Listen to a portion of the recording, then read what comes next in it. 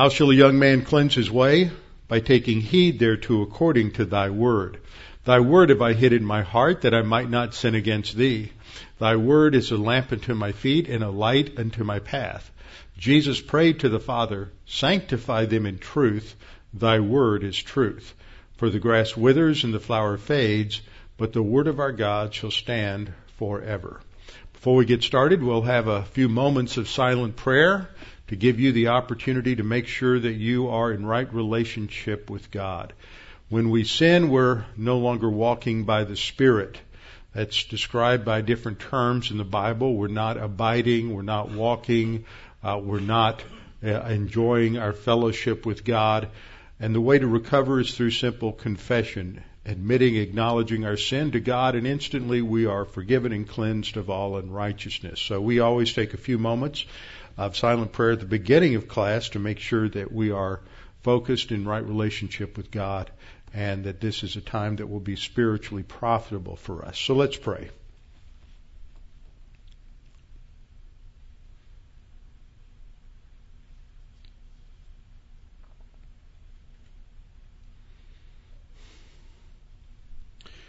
Father, we're thankful that we have freedom in this country to gather together, to proclaim the truth of your word, to study it, to come to understand all of its teaching, all the ramifications and implications that we can derive from the text. That no matter how profound and deeply we study your word, there's always more to learn, more to discover, and there are many different ways in which God the Holy Spirit uses it in our lives to mature us, to give us wisdom and skill in living, and to challenge us to transform our lives to reflect the character of Jesus Christ. Father, we continue to pray for this nation and for our president, for those in the Supreme Court who are going to be evaluating issues related to marriage. We pray that you would give them wisdom and insight, and that you might continue to protect the divine institution of marriage in this nation from by means of the laws of this nation. Father, we pray for others in the administration that you might restrain the influence of those whose objectives are evil and self-destructive. Open the eyes of many to the realities of the dangers of this world, internationally, the dangers that threaten us from the possibility of a nuclear Iran. Many are blinded, self-blinded to what is happening because they just don't want to face the reality and the consequences of war. And as horrible as that might be, the pales in comparison to the horrors of a nuclear terrorist nation. Father, we pray for us that as believers we might be relaxed and we might be a beacon of hope and light to those around us, and that we might apply your word in a way that brings honor and glory to you. And we pray this in Christ's name. Amen. Okay, we are in 1 Peter chapter 1, and we are continuing in our study of the opening lines of salutation. Now, this has taken a little bit longer than it usually would, simply because as soon as we got into this, we cracked into one of the more challenging doctrines that's covered in the Scripture, and that relates to this whole area of foreknowledge and election and predestination. And these are terms that have been, as I've explained over the last 3 or 4 lessons, have been grossly misunderstood for a number of different reasons. And I know that sometimes I haven't probably been as clear as I should, because I've been plowing some new ground, and every now and then, I learned this a long time ago listening to pastors, that when sometimes there was a mist in the pulpit and there was a fog in the pew, it was usually because the pastor was plowing some new ground and he was working through it just a few inches ahead of us. And that's true. I've experienced that many times over my years as a pastor. You need 50 hours a week to study, and you're teaching 3 times, and you just don't have that kind of time. There's just so much to study and so much to read. Even today, I cracked open an article on the salutation in 1 Peter, and I started reading through it, and I thought, I wish I'd seen this about 5 weeks ago.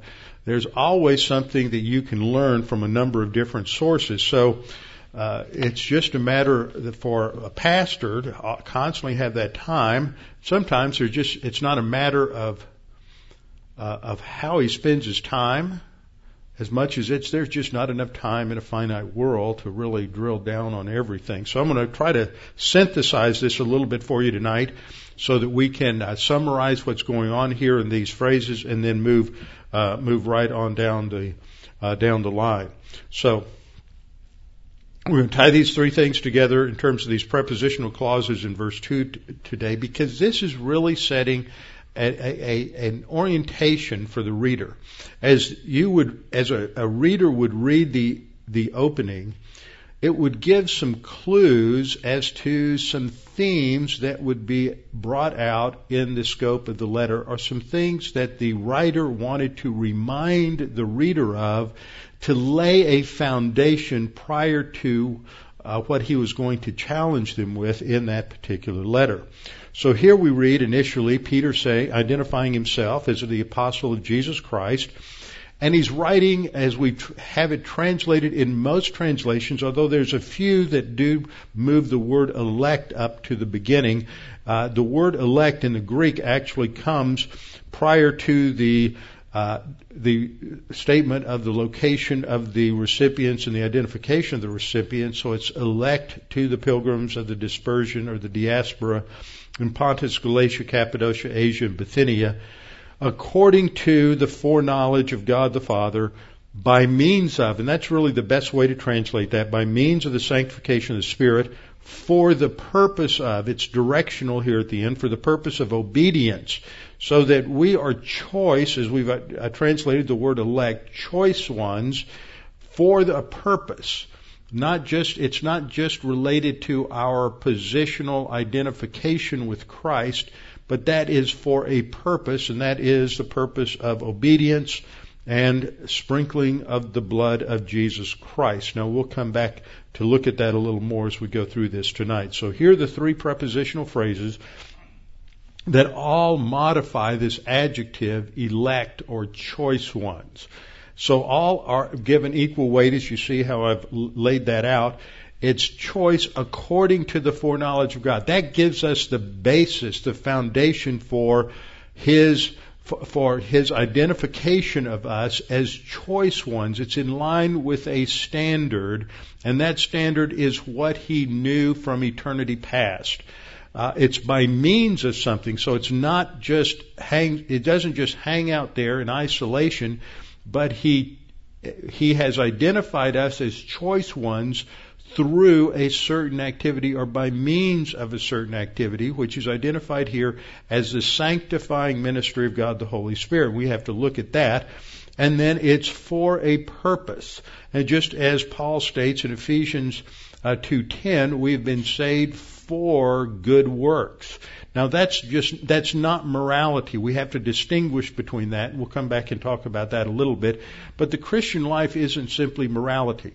The Christian life is a life that is lived by the power of God the Holy Spirit. Now that gets us into experiential sanctification, which is a different issue than what we have here in the second phrase. It's for the purpose of good works, but those good works are performed as a result of our walk by the Holy Spirit. So we have a volitional decision to walk by the Holy Spirit, and we also exercise our volition to choose each time we're obedient, and to be obedient by means of God the Holy Spirit, so that the Christian life is produced, it's energized, it's empowered by God the Holy Spirit.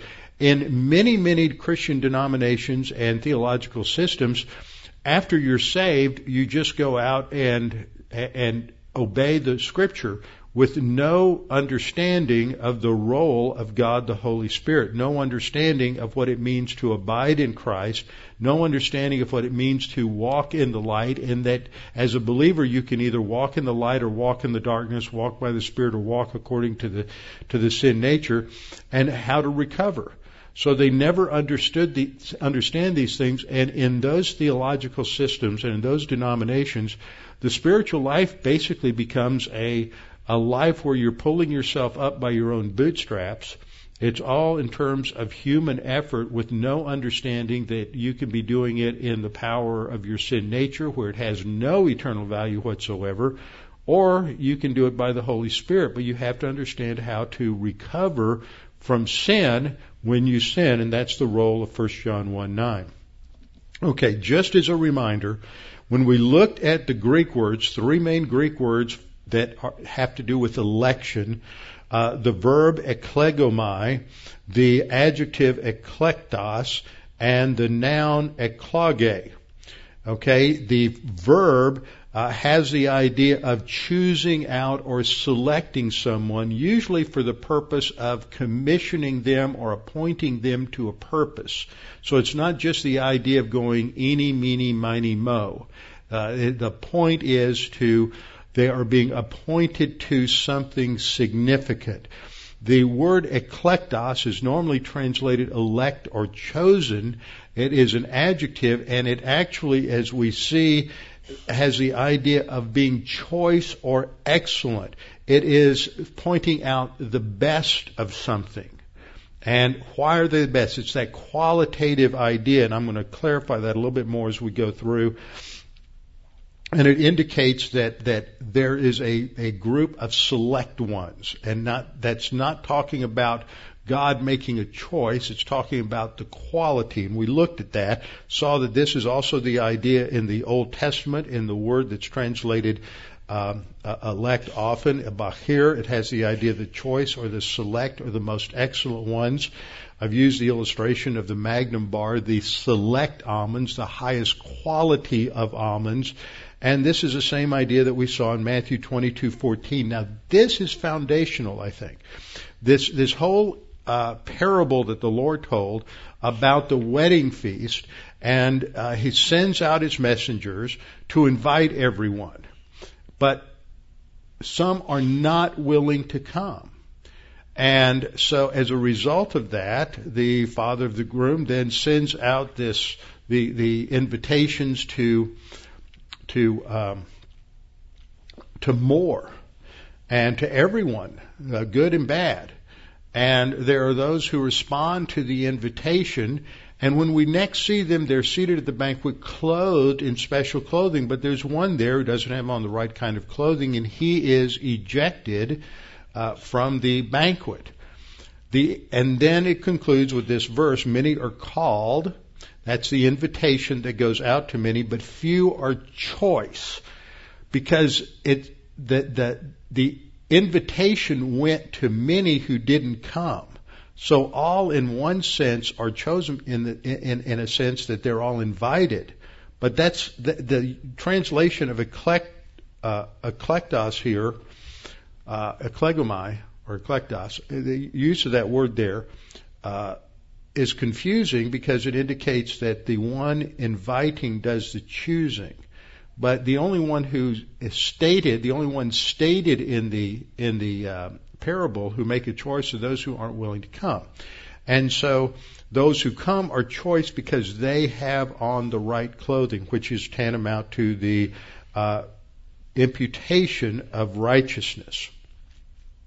So when we look at this passage and it talks about elect according to the foreknowledge of God, what we learned in our study of foreknowledge is that this relates to knowledge ahead of time, what is sometimes called prescience, to know something beforehand. It doesn't have the idea of choosing. It doesn't have the idea of predetermination. It doesn't have the idea of foreordination. It doesn't have the idea of predestination. It is simply the idea of knowing something ahead of time. So, back to 1 Peter 1:1 and 2. That's just kind of a summary for us. Peter is writing to the elect, and they're going to be defined by those three prepositional clauses, but they're located in these three areas of what we now call Turkey, or what was then referred to as by these regional names. And we also call this whole area Asia Minor, but it refers to these 5 locations. I left one out. Residents of diaspora of Pontus, Galatia, Cappadocia, Asia, and Bithynia. Okay, here they are on the map, and it runs in a clockwise direction. Pontus, and then Galatia, and I chose this particular map because the coloring was really showed the contrast, and you can really see where these territories were located. Pontus is up on the Black Sea. Galatia, as you see, is a rather large area, looking at the green here. When Paul went on his first missionary journey, he went to Cyprus first, then he came up here to Pamphylia, then he went to Lystra, Iconium, and Derbe. He also went to Antioch in Pisidia up here, and then to Iconium, Lystra, and Derbe, and then he went back to Antioch eventually. So he was in southern Galatia, and I believe that's the group that he wrote Galatia to. There's a big dispute among scholars as to whether he's writing North Galatia or South Galatia. He's writing to the southern Galatians. And this shows you the broad territory that that Galatia covered. You have Cappadocia over here in the yellow, and then to the west you have Asia, the Roman province of Asia, which, if you remember on Paul's second missionary journey, he was prohibited from going either to Bithynia or to Asia, and God the Holy Spirit was leading him to Troas and eventually over into Europe. So Peter is writing to this group, and probably there's a significance to the order in that the messenger who's carrying the epistle was probably taking it first to Pontus, then he would travel to Galatia, then to Cappadocia, then back across west to Asia, and then back up to the Bithynia. So that would describe his direction. They're identified as resident aliens in the diaspora, and I believe that the use of the terms here, paradidomoi, which is used of the patriarchs as those who were travelers, who were resident aliens in the land that God was going to give them. They didn't own the land.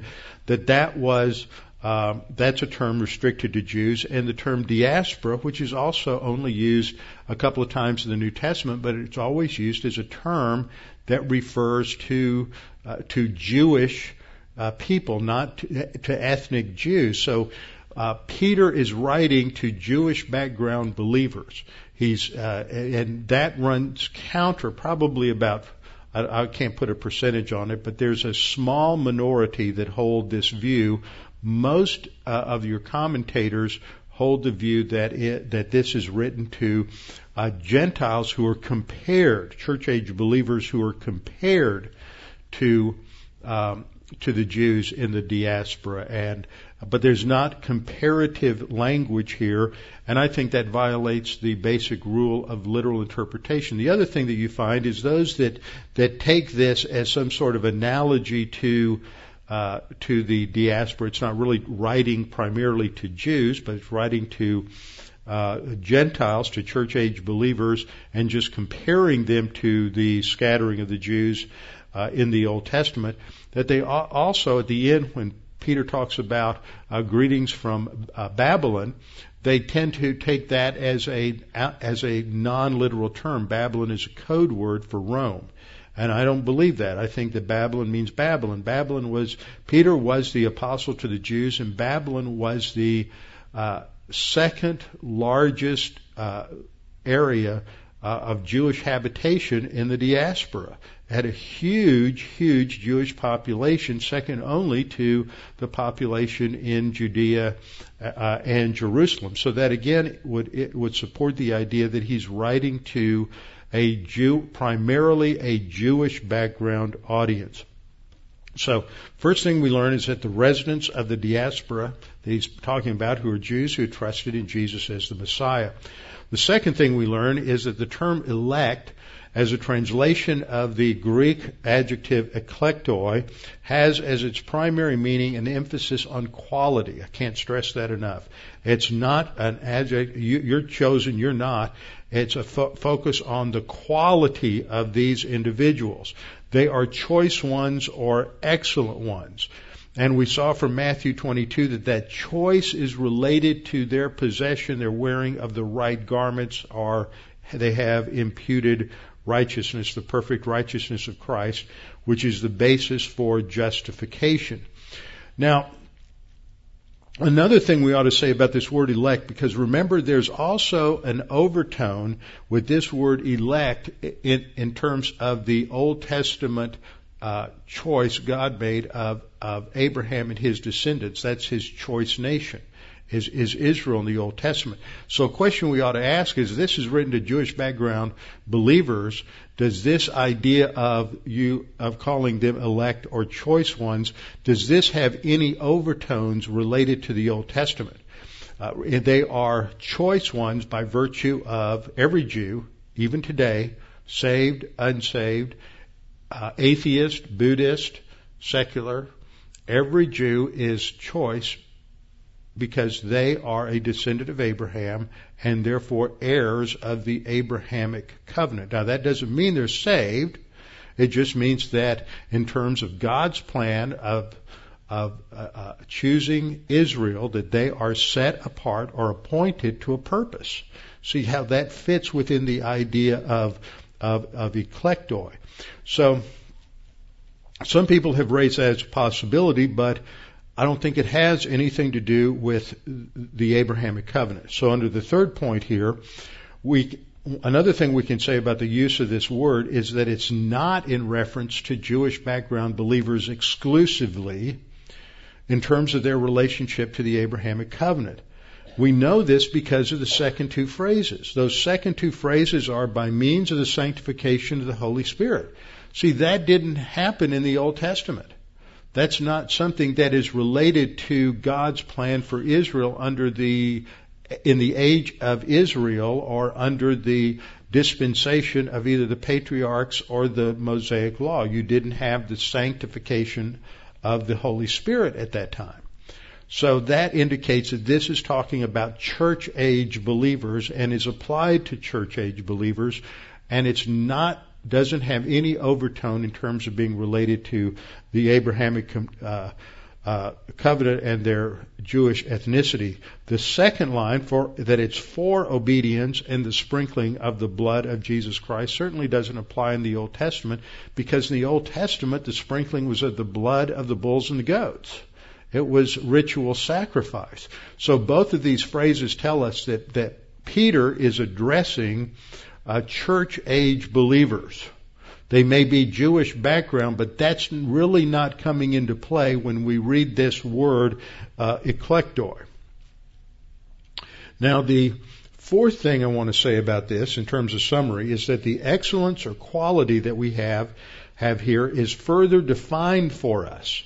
It's not just hanging out there in isolation. Why does Peter say he says your choice, but he's going to say three things about it. The first thing he says is this choiceness is according to the foreknowledge of God. It's according to the foreknowledge of God. And so in studying that over the last couple of weeks, we pointed out several times. First of all, foreknowledge is defined as knowledge beforehand. It does not refer to something elect, to foreordination, predetermination, or to or any of the other definitions that you usually find in the Reformed camp. It simply means to know something ahead of time. Next thing we learn is that God's identification of them as choice is according to a standard. And the word there, the preposition in the Greek, is the word kata. And we see a parallel in 2 Thessalonians 2:9 in talking about the Antichrist. Paul writes, whose coming is according to kata. That's the same preposition in the Greek, according to the working of Satan. So the kata communicates that something is according to a particular standard, or maybe on the basis of something. The Antichrist's coming is on the basis of Satan's work, or it's because of Satan's work. Those three phrases help us to sort of define what according to means. And so we see that this foreknowledge, God's choice, identifying us as choice ones, is according to something that is known ahead of time by God. That in eternity past, God knew who would possess perfect righteousness. So this quality is due to or because of, or it's based on God's knowledge from eternity past. So when we wrap this up, 4 things. First of all, in eternity past, God in His omniscience knew who would respond to the invitation to trust in Christ as Savior. He's not being arbitrary. You don't just have God saying, okay, I'm going to create 10 people, 4 of them I'm going to designate will be saved, and 6 of them will not be saved. Even if you expand it and say, well, the 4 who will be saved through faith, God is still picking who will be saved and who won't be saved, and it's not predicated upon any responsibility on their part.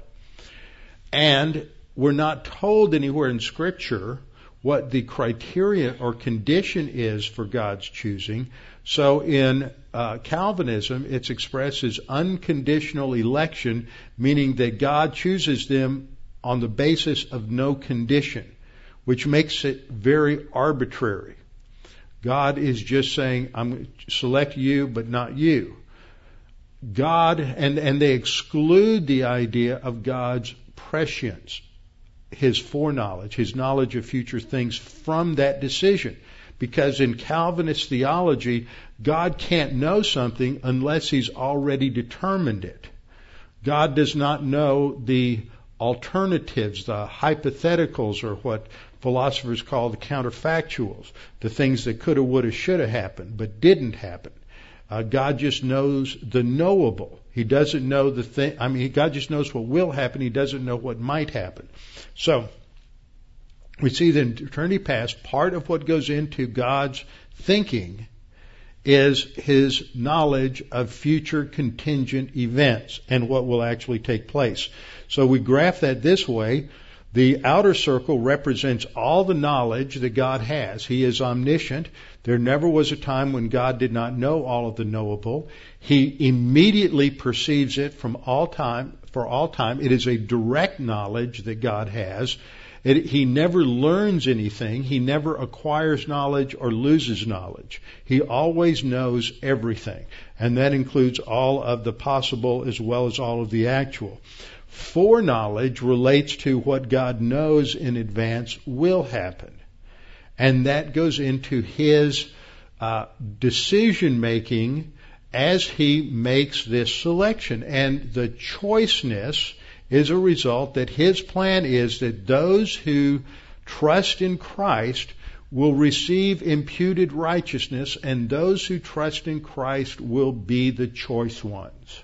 And that is the determination of His plan. He is not individually determining who will and who won't.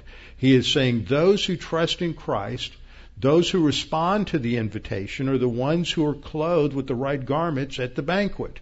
They're the ones who have imputed righteousness. Those are the ones who have the quality. They are the choice ones. So, that's point 2. Those who respond in faith alone received the imputation of perfect righteousness from God and are declared righteous. So they are choice because they have something they didn't earn. They have Christ's righteousness. They have not merited it because the merit is at the cross. The merit is Christ's righteousness. It's not faith. In theology, everybody seems to want to put merit somewhere. The Calvinists often say faith is a gift. Well, that means that faith in Christ is the gift. It's different from the faith you had when you got up this morning and you were running late and you ran out to your car and put the key in it and started. You believed it would start. Now, if it didn't, then you were surprised because you believed it would start. And so that's the issue is that's faith, but it's the same kind of faith with Christ. But a Calvinist will say, no, it's not, because that's not saving faith. It's not the right kind of faith. But the Bible says it's the object of faith. Anybody can believe, just like it's a perfect picture in the Lord's table. Anybody can eat, anybody can drink. And that is a picture of accepting or receiving Christ into our life. Anyone can do it. But it's based upon their decision. It's not based upon God's decision. He's not choosing who will and who won't. It's the object of faith. It's the work of Christ that gives merit to the individual. That's from the imputation of Christ's righteousness. So, Those who respond in faith alone receive the imputation of perfect righteousness from God and are declared righteous. They are the ones who possess that quality. They become choice ones because they possess perfect righteousness. So third, we see from this that God's knowledge beforehand, His prior knowledge or prescience, perceives who would believe and who will not. And on that basis of knowing that these will believe and receive imputed righteousness, they are the choice ones. And this idea of being choice or select ones, when you look through all of the word study literature, it goes back to concepts in the ancient world, especially in ancient Greece and the democracy of Athens, that those who were elected or chosen in the election were appointed to a responsibility. But the focus is not on the process of choosing. The focus is on the process of being appointed to a responsibility. So that's also sort of a nuance that is part of this concept, that those who are choice receive the perfect righteousness of Christ so that they can fulfill the responsibility that God has given them. And so this leads to the second of the three prepositional phrases that we have. They're sanctified by the Holy Spirit. They're set apart by the Holy Spirit. So this idea of being choice is related to a quality that every believer has, perfect righteousness of Christ. And how do we receive that?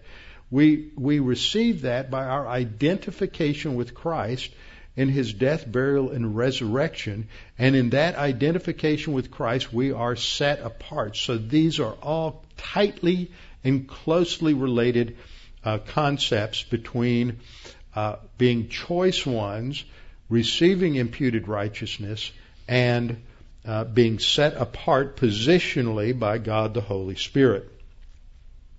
Fourth thing I've noted, is that inclusion in this group is not because of faith. The phrase because of faith would be expressed in Greek with a preposition dia plus an accusative case.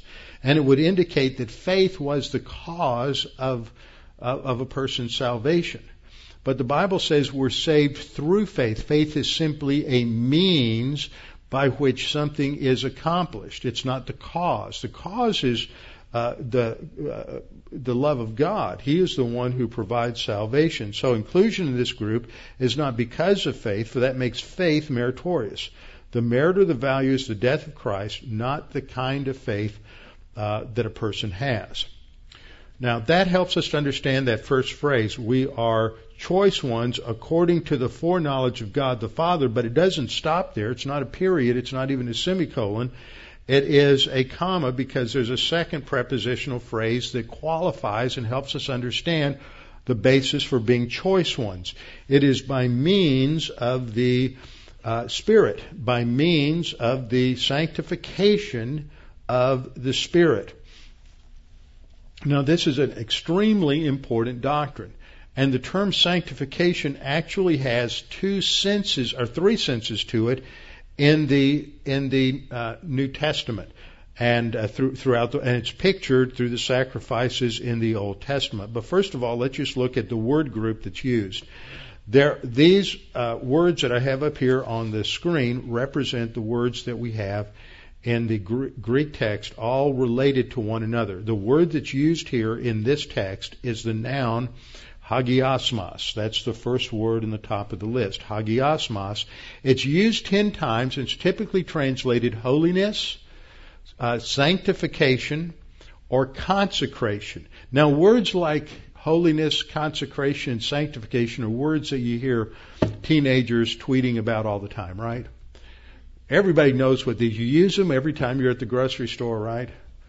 These words have basically become marginalized and antiquated in the English language, so that most people don't know what they mean, and a lot of Christians don't have any idea what they mean, and especially if they're reading some of the dumbed down translations, they don't have a clue what these words mean. They were great words when the Bible was translated into English, and they communicated to people because people were educated after the Protestant Reformation, were educated in the local church, and they were taught what these words mean, and they were chosen because they were words that were part of the vocabulary of the population in England. I'm thinking about the King James Bible, that these were words that would communicate, they were understood, but not so much anymore. Now, the noun that we're often very familiar with is the second word in the list. It's hagios. Hagios.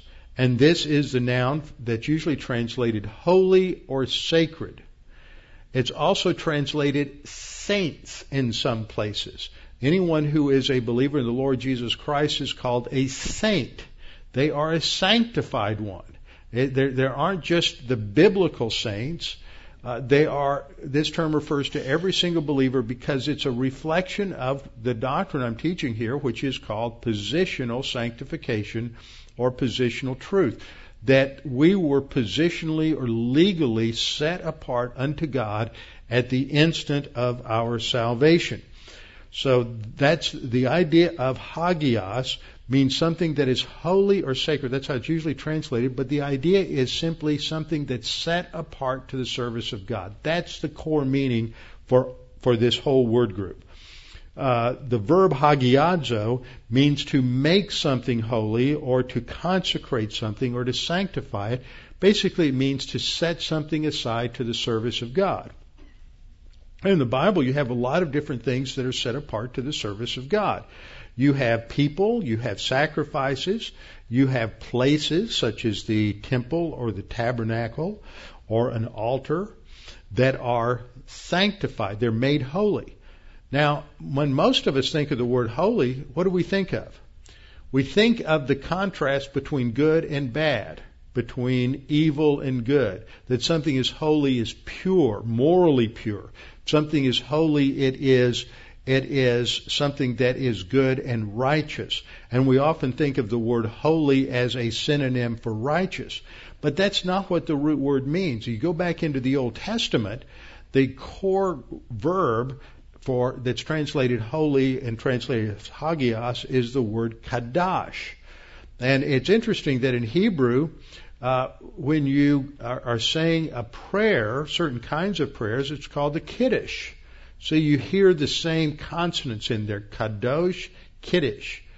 Q-D-S-H. Those are the three consonants in that word. And a kiddush is a prayer of sanctification, basically. You're praying for something to be set apart to God in some sense in the prayer.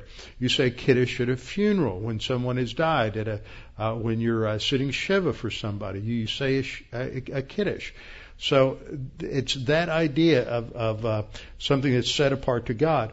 One form of that noun was used in a masculine and feminine form to refer to the temple prostitutes at the fertility religions for the worship of Baal and the Asherah. So the temple prostitutes, the temple hookers, the temple whores that were working there in these various fertility were called kedushim. Now, how in the world can they be morally pure? They're not. But they're set apart to the service of their God. See, that's the core thing. You talk about the altar. How can an altar be morally pure? How can the utensils that are used in the sacrifice and the butchering of the animals of the sacrifice be morally pure? How can they be immoral? They can't. Rocks and wood and metal can be neither morally pure nor morally impure. But they are set apart to the service of God. Now, this is very important for us to understand because believers and a lot of unbelievers just have a hard time understanding the fact that you can be sanctified and consecrated to God and holy and be out of fellowship. There are a lot of Christians who believe that if you commit certain kinds of sin, then either you weren't saved or you've lost your salvation. because they don't understand this important doctrine of positional sanctification, that we're declared legally righteous, and we are set apart to God at the instant of our salvation, and we can't lose that. And it doesn't have anything to do with who we are, what we've done. It has everything to do with who Jesus Christ is and what He did on the cross. So we have the noun hagios, the verb hagiadzo, and then another noun hagiosmos, describing the quality of holiness or consecration or sanctification. And that is the word that we have here, is hagiosmos. Now, when we look at what the Bible teaches about sanctification, I use this chart. It's a time-honored chart. This is one of the best charts I've ever seen to help people visualize what we're talking about. There's two areas of our relationship to God. One is our eternal realities on the left, and the one on the right, it has to do with the temporal realities. At the instant that we trust in Christ as Savior, we are identified by God the Holy Spirit. That's what baptism signifies, is an identification. Romans 6:3-6, we're identified with Christ in His death, burial, and resurrection.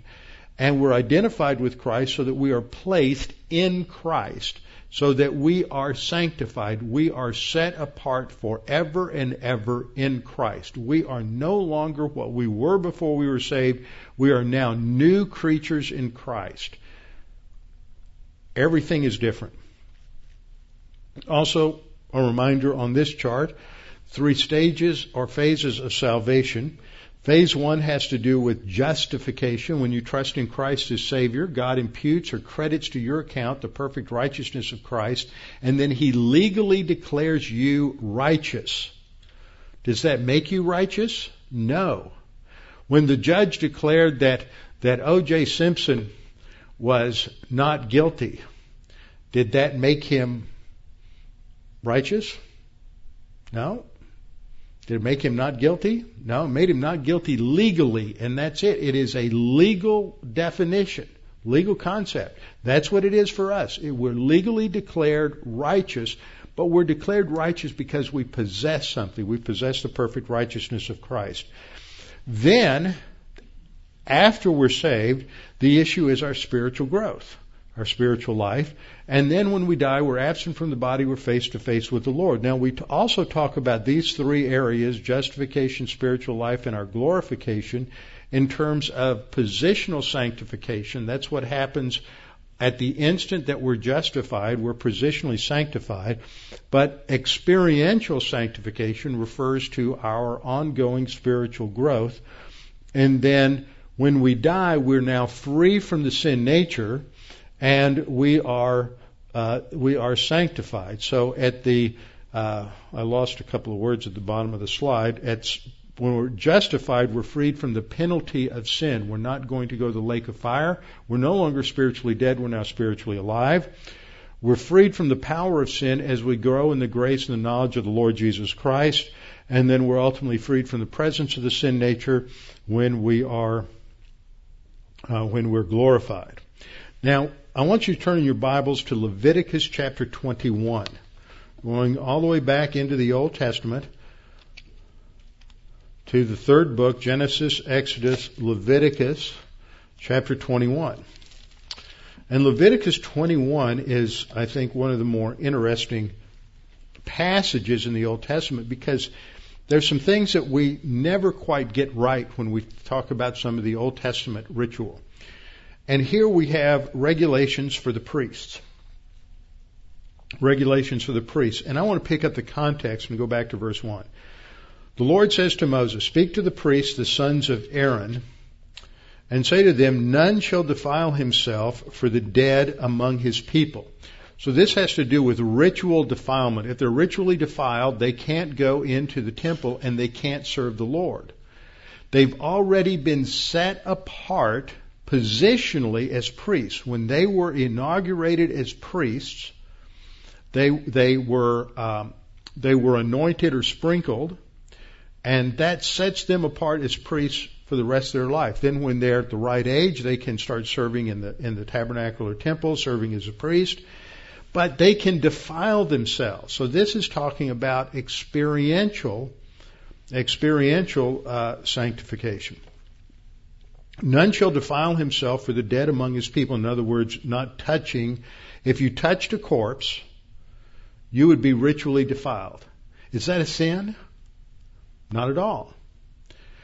Ritual defilement is not the same as a sin. Ritual defilement, though, is whenever you eat the wrong thing, or you go to the wrong place, or if a woman gives birth, different things like that would ritually defile a person.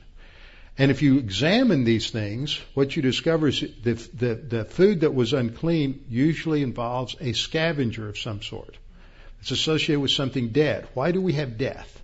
We have death because of Adam's sin, because of the fall. And so God is giving a visual lesson here that whenever you were to avoid certain things that were there because of sin. And so he's teaching about the ubiquitousness of sin.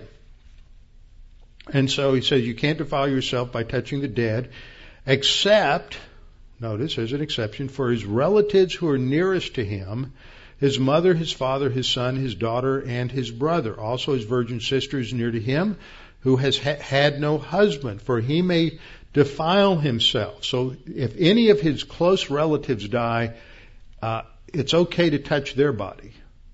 But anyone else, no. Verse 4, otherwise he shall not defile himself, being a chief man or a leader. The idea there is a leader among his people, to profane himself. They shall not make any ball place on their heads. So this has to do, all these things have to do with things that pagan priests would do. They shouldn't make a ball place on their heads. That's almost like the tonsure that Roman Catholic priests in the Middle Ages would have. Same kind of thing. Nor shall they shave the edges of their beards. In other words, there was a certain way they could not trim their beard because that's how pagan priests did it. Nor make any cuttings in their flesh. So they couldn't do any self-scarification in order to, because that was also part of pagan priestly practice. And then verse 6 says, they shall be holy. There is the word kadash. Kadash. They shall be holy or set apart to their God and not profane the name of their God. So there we see a contrast. They'll set apart to God to honor Him, and they're not going to make God something that is common or profane. For they offer the offerings of the Lord made by fire and the bread of their God. Therefore they shall be holy. This is a command. They shall be set apart to God's service, follow certain regulations. They shall not take a wife who is a harlot or a defiled woman, nor shall they take a woman divorced from her husband, for the priest is holy to his God. So he is set apart to his God. So there are regulations as to who he could marry and who he couldn't marry. Now, where does it say he has to believe the messianic hope? That he has to be regenerate? That he has to be justified? Are there any spiritual qualifications there? None at all. That's one of the most fascinating things to discover, is that they didn't have to be saved. They just had to fit certain physical qualifications in order to be a priest. Because ritual is not the same thing as reality. Ritual is just depicting certain things about reality. And so a priest could serve God and not be saved. But he still went through the ritual. And it depicts certain spiritual truths. Then we come to the verse I want to go to, which is verse 8. Therefore you shall consecrate him.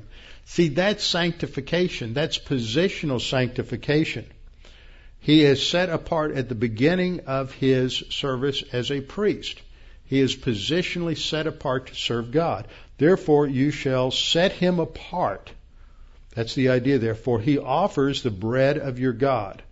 He shall be holy to you. He shall be treated distinctively and uniquely by you. For I, the Lord, who sanctify him, I've set him apart. It doesn't mean he's saved. It means God sets him apart to serve him because he's a descendant of Aaron. He's a Levite, not because he's trusted in the messianic hope. I, the Lord, who sanctify you, am holy. I am unique, is how I would translate that. That's what holiness is. God, and what part of what makes God unique is all of his attributes, including his righteousness and his justice. So that gives a little bit of an insight into the Old Testament background and Old Testament meaning. Now, there's a couple of other passages that I want to look at in the New Testament that emphasize this idea of positional sanctification. This is the use of the noun that we're looking at, hagiasmos. It's found in 2 Thessalonians 2:13, where Paul says, "But we should also give thanks to God for you, brethren, beloved by the Lord, because God has chosen you from the beginning for salvation through sanctification." I chose this verse because of that language.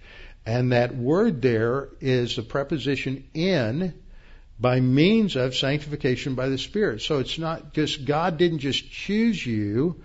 There's not just this selection process, but it is through sanctification by the Holy Spirit. There has to be faith in Christ, and God the Holy Spirit then identifies you with Christ, and you are sanctified. So this is the use of the verb, which has a different idea than the noun. So it's here it focuses a little more on God makes his selection process, but what's the standard? Well, the standard is Romans 8:28 and 29, and 1 Peter 1:2, that's according to the foreknowledge of God. From the beginning of salvation, for salvation, through sanctification by the Spirit, and faith in the truth. So this is positional at this point. It's talking about what happens at the instant of salvation. Acts 26:18 is another place where the noun is used in sense of positional sanctification. Paul is talking about those who have trusted in Jesus. He said God is going to open their eyes so that they may turn from darkness to light and from the dominion of Satan to God, and that they may receive forgiveness of sins and an inheritance among who? Those who have been sanctified. It's a perfect tense participle. Perfect tense always means action that is, it's not just action in the past, it's action that was completed in the past. So that their sanctification is complete in the past. So this isn't talking about experiential sanctification, which is ongoing through our life, and it's not talking about ultimate sanctification, which only happens when we die. It's talking about that which has been fully, totally completed, and that is positional sanctification. And how does that occur? By faith in Christ. We trust in him, we are positionally sanctified. Now, we have to distinguish this from Romans passages such as Romans 6:19, where Paul says, "I'm speaking in human terms because of the weakness of your flesh. Just as you presented your members," that's talking about your body, "just as you presented your body, your life as slaves to impurity and to lawlessness," that was when they were unbelievers, "resulting in further lawlessness. So now," he says, "present your members as slaves to righteousness, resulting in sanctification." Now they're already saved and sanctified positionally, but now he's telling them you need to walk in obedience and righteousness, and that will result in experiential sanctification, your spiritual growth and spiritual maturity. Romans 6:22 says, "But now, having been freed from sin," it took place in the past, it's completed action, "and enslaved to God, you derive your benefit, resulting in sanctification, and the outcome, eternal life." So that's talking about sanctification experientially, and the result is ultimate sanctification, eternal life. Another use of the term in terms of experiential sanctification is the verb in John 17:17, where Jesus prays to the Father, "Sanctify them in truth, thy word is truth." He's talking about his disciples. Now, are they already positionally sanctified? Yes. So here it's talking about experiential sanctification, their experiential growth. In 1 Corinthians 1:2, this is one of the clearest passages because we know that Paul is addressing a bunch of really confused, disobedient Christians living in Corinth. They were involved in all kinds of sins. They were divisive. They were arrogant. They were licentious. They were overlooking some sins. They were taking other Christians in the congregation to court. They were suing each other. There were all kinds of problems. They were getting drunk and having and being gluttonous at the Lord's table. All of these things were going on. They were just, they were so carnal that's the picture we always have of the concept of carnality in the Bible. And Paul addressed them and says, to the church of God which is at Corinth, to those who have been sanctified. And again, it's a perfect tense use of the verb. It's completed action. To those who have been sanctified in Christ Jesus, saints by calling. So all these carnal Corinthians who are involved in all of these different sins are saints. Not because they have such a morally pure life, but because they've been set apart in Christ and they have imputed righteousness. They're saints by calling, with all who in every place call on the name of our Lord Jesus Christ, their Lord and ours. So this is a great passage emphasizing positional sanctification. Okay, and one last verse on this, Hebrews 9:13. For if the blood and bulls of goats and the ashes of a heifer sprinkling, notice we're going to get into sprinkling at the end of 1 Peter 1:2. This is the same idea. The blood of bulls and goats, sprinkling those who have been defiled, sanctify for the cleansing of the flesh. Now, those sacrifices were for sin offerings, trespass offerings. So whenever they would become ritually defiled, they would have to bring a sacrifice, and it was the sprinkling of that blood on the altar that would restore them to ritual fellowship with God, and they could once again worship in the temple. So this brings us to the doctrine of positional sanctification. This is the idea that we are identified with Christ and become legally and positionally set apart to God at the instant of salvation. So, in terms of the first point, the believer is united with Christ in his death, burial, and resurrection according to Romans 6:3-6. I've stated that several times. Second, this act sets Christians apart. We are set apart in Christ. It's that position of being in Christ that sets us apart from the world, that makes us distinct from others. That's 1 Corinthians 1:2. Third thing we've seen is that sanctification is accomplished through the death of Christ. Hebrews 13:12 says, therefore, Jesus also, that he might sanctify the people with his own blood, that's his death, suffered outside the gate. So Christ's death is the basis for sanctification. Hebrews 10:10, we read, by that will we have been sanctified, perfect tense, through the offering of the body of Jesus Christ once for all. So that's positional sanctification. It's been completed. Acts 26:18, the fourth point, tells us that this sanctification is applied at the instant of faith in Christ. We have been sanctified by faith in me. Right here, the last line. It's that perfect participle again. It's completed action. Now, why is this doctrine so important? Well, one reason it's important is that this is an absolute reality that can never be destroyed by any sin or act that we're engaged in. We did nothing to be sanctified, and we can do nothing to lose our sanctification. You did nothing to be saved, so you can do nothing to lose your salvation. That's something you can tweet. If you're into tweeting, I don't think anybody here is. But that's the point. If you are listening to somebody and they say that somebody can lose their salvation, it doesn't matter how well you thought they had a grace gospel. If they say there's something you can do to lose their salvation, there's something in the woodpile that says that you can do something to get your salvation.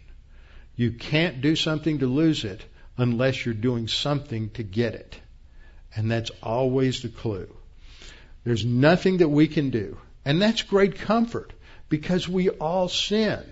And at times we even shock ourselves with some of our sins. It doesn't shock or surprise God because in his omniscience he knew every sin we would ever commit, and he imputed it to Christ on the cross, and Christ paid the penalty. So the second reason it's important is because every one of us is righteous because we possess Christ's righteousness. It's not because we're moral. It's not because we behave correctly. There's a little bumper sticker that says it's not that Christians are better, it's just that we're forgiven. And that captures it.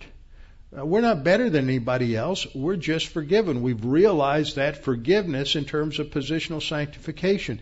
And that means we can relax.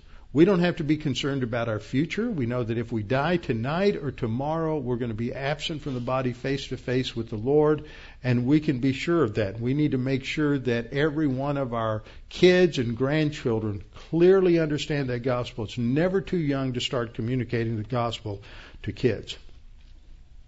So the third reason this is important is that we realize that every one of us is perfectly sanctified, even though we commit a lot of nasty sins.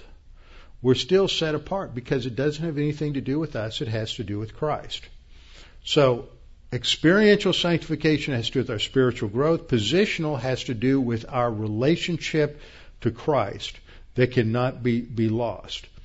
Now, the last thing that we see in 1 Peter 1:2 is he talks about the fact that we're choice, according to the foreknowledge, by the sanctification of the Holy Spirit, and for the purpose of obedience and sprinkling of the blood. Now, I'll come back and say a little bit more about that next week, but look at Hebrews 10:22 as we close. There, the writer of Hebrews says, "Let us draw near with a true heart in full assurance of faith, having our hearts sprinkled from an evil conscience and our bodies washed with pure water." That's the idea. This is post-salvation cleansing. That's what's depicted in the Old Testament. The Old Testament sacrificial system pictured the only time you have sprinkling referenced as where it's positional is in relation to the consecration of a priest or the high priest. But the word is most frequently used in terms of ongoing sin offerings, that when someone sinned, they would have to bring a sacrifice and be cleansed of that sin so that they could worship at the temple. That's what Peter is talking about here and reminding them of at the end, that your choice, according to the foreknowledge of God, by means of the sanctification of the Holy Spirit, and that relates to the imputation of Christ's righteousness, but it doesn't stop there. That's what Paul says. It says you're a new creature. You once were bondslave to sin, now you're a slave to righteousness. Live like you're a slave to righteousness. So that's what Peter says here, is that all of this was done for the purpose that we would be obedient to God, and sometimes we're not, so we have to recover through confession of sin. That's the sprinkling or the application of the death of Christ. 1 John 1:7, we are cleansed continuously by the blood of Christ. Every time we confess our sins, there's a sprinkling, a cleansing, as it were, from the fact that Christ died on the cross for our sins. So this is stated over and over and over again, and this gives us great confidence, because we don't need to focus on our failures. We need to focus on the cross and the grace of God, so that every time we stumble, we can just confess, pick ourselves up, and keep going forward. Everybody runs into these problems, and too many people just get overwhelmed with guilt in the Christian life, which is like handicapping yourself terribly in terms of spiritual growth. It's a great doctrine that we just continue to go forward because of Christ's death on the cross. We realize forgiveness every time we confess sin. Father, thank you for this time that we've had to study this evening and to focus on these important doctrines, to be reminded that we are choice, not because of what we've done, but because of what Christ did for us on the cross, and that we have received His righteousness, that you have imputed or reckoned to our account, and that is the basis for our relationship with you, not anything that we have done. But all of that was for a purpose, that we might obey you, walk in obedience, which means to walk by the Spirit, and applying the death of your Son through confession of sin. Every single time that we commit sin, we recognize afresh that forgiveness that we have in Christ. And we pray this in His name. Amen.